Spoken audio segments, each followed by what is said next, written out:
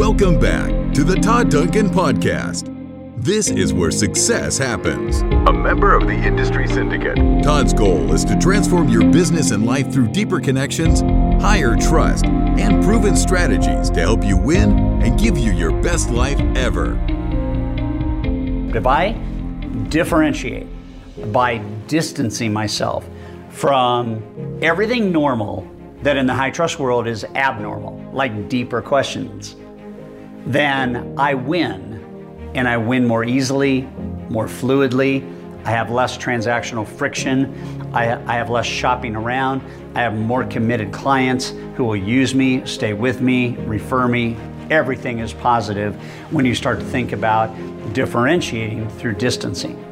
There is this sense that we start to compare ourselves against a competitor. Maybe it's how much volume we're doing against how much they're doing.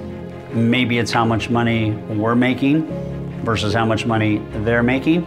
Maybe it's about trying to do something better than they're doing it and copying them. I don't know where I meet you in this statement, but I can tell you right now, the healthiest way for you to approach a business is to run your own race, to run the race you were built and born to run. And the only comparison you should ever have is you should know your own internal competitor, which is the voice in your head, because that competition will do more to damage you than almost any other level of competition that there is. The bulk of any sales interchange, any time that as a provider I am trying to engage trust and kind of this attraction of a client, I have to understand the deeper I go in the questions I ask, two things happen.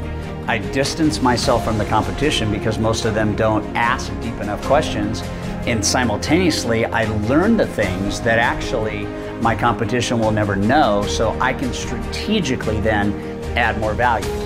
And when you ease people into a business partnership, you increase conversion because you increase respect, you have shown empathy, you have a positive attitude about what you can do, and theoretically, if you follow the right process and you take the spotlight off of you and you put it on the client, then the client feels your love. They feel the fact that you really, really deeply care about them. The idea of do you really think about the power of your questions? I have a thought that I believe in to the depths of my soul, and that thought is a great question is the most powerful force in any conversation, in any communication.